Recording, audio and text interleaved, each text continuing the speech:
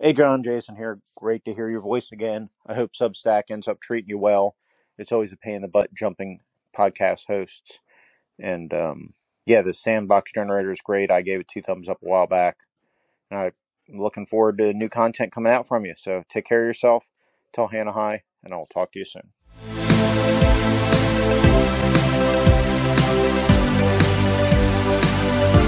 Welcome back to the Red Dice Diaries. I'm your host, John, and before the intro there, we heard from Jason of the Nerds RPG Variety Cast podcast. I'll put a link to that down in the description. Highly recommend you check that out if you're interested in roleplay and roleplay adjacent things, and films and books, which are great as inspiration. Thanks very much, Jason. I'm very much looking forward to putting out future content. Now I've got a bit more time to do so.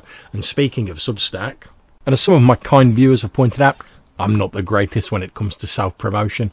So, deep breath, here goes. I've recently moved my podcast over to Substack, and in addition to the podcast versions of released episodes, I also put out additional material there that you can get for absolutely free. If you subscribe, again free of charge, then you'll get an email every time I release something new. I've also got a blog, again linked down in the description, where I post.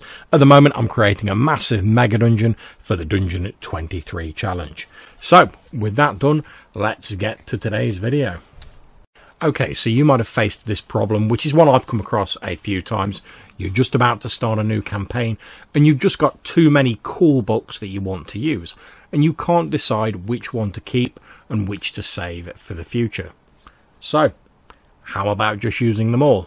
Okay, well, not exactly all of them, since if you try and cram everything in, you'll just end up with a huge mess, which is fine if that's what you want, and if so, more power to you. You crack on and have fun. The rest of this episode assumes that you want something a little bit more structured, though. So here are 5 things to keep in mind when you're making a campaign mashup.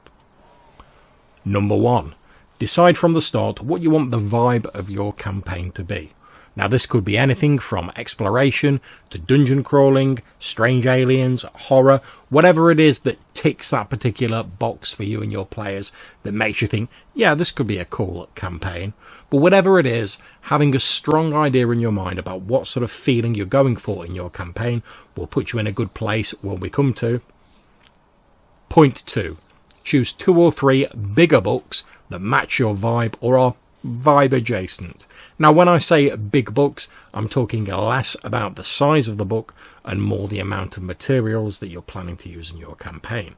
For example, I certainly wouldn't recommend trying to mash more than 2 or 3 campaign supplements together if you're planning to use a lot out of each book. You can always finesse some smaller stuff from other sources in later. Point 3. Read through your big books and select the elements in them that work with your idea for the campaign. If you try and use everything, you'll be back in mess territory. Select only the bits that work with your initial idea. For example, perhaps your theme is exploration, and one of the supplements has a great map, but the other has better rules and procedures for populating maps with point of interest, whilst another has game rules really focused on exploring. So, take the map from the first, the procedural generation from the second, and use the results from the third. Point 4. Ruthlessly prune anything that doesn't fit with your initial idea. Now, you're probably going to bring in some initial ideas later, so you need to make sure that you're only taking the stuff from your big books that works with your campaign vibe. Now, I know this may seem painful, but you should get rid of anything from your resource material that doesn't fit. You'll save yourself a lot of heartache in the long run, as well as bringing the list of resources down to a more manageable level. And point 5, make yourself a campaign folder, a wiki, or whatever you want to call it. Because it's very easy when you're running a mashup campaign to forget which bits of the multiple books you'll be using and to end up accidentally bringing in an element you didn't mean to, because there was a lot going on during the session and you were juggling source books.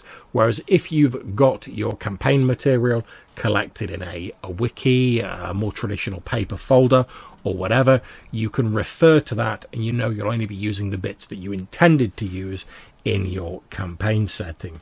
Now, with PDFs of books being more easily available and more popular nowadays, it's easier than ever to just print out selected pages from a PDF, to copy them and paste them into a wiki, whatever you've got to do. I mean, even break out the old highlighter pens if you need to.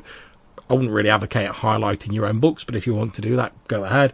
But certainly printing out pages from PDFs and either cropping out the bits you're not going to use or highlighting the ones that you are is a great idea. Just something so that when you flip through those pages in your campaign binder, you know what bits you initially plan to use.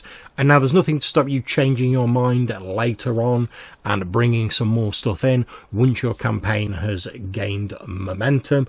But for the start, it really helps to have a clear idea about which bits and pieces you're using in your campaign mashup, so that you've got a strong start and a strong idea of where you're going, and you don't find yourself getting muddled or confused during the game, which is certainly something I'm a little bit prone to when I do mashups. Certainly before I used a more structured approach, not having the greatest memory in the world, having something that I can just reach for and know that that's got the elements on it I need really is a boon during the game. So there you go. That was just a short video with 5 tips for running a campaign mashup. As I said at the start, if you're interested in our Substack, there'll be a link down in the description below, and also a link to our blog and various other stuff. We hope you've enjoyed this episode. If you have, please like, share, subscribe, tell a friend about the YouTube channel, the podcast, the blog, etc. That all is really appreciated, since it gets our stuff out there in front of more eyes. So until we see you again, take care, stay safe, and whatever you're playing, have fun. We'll catch you soon.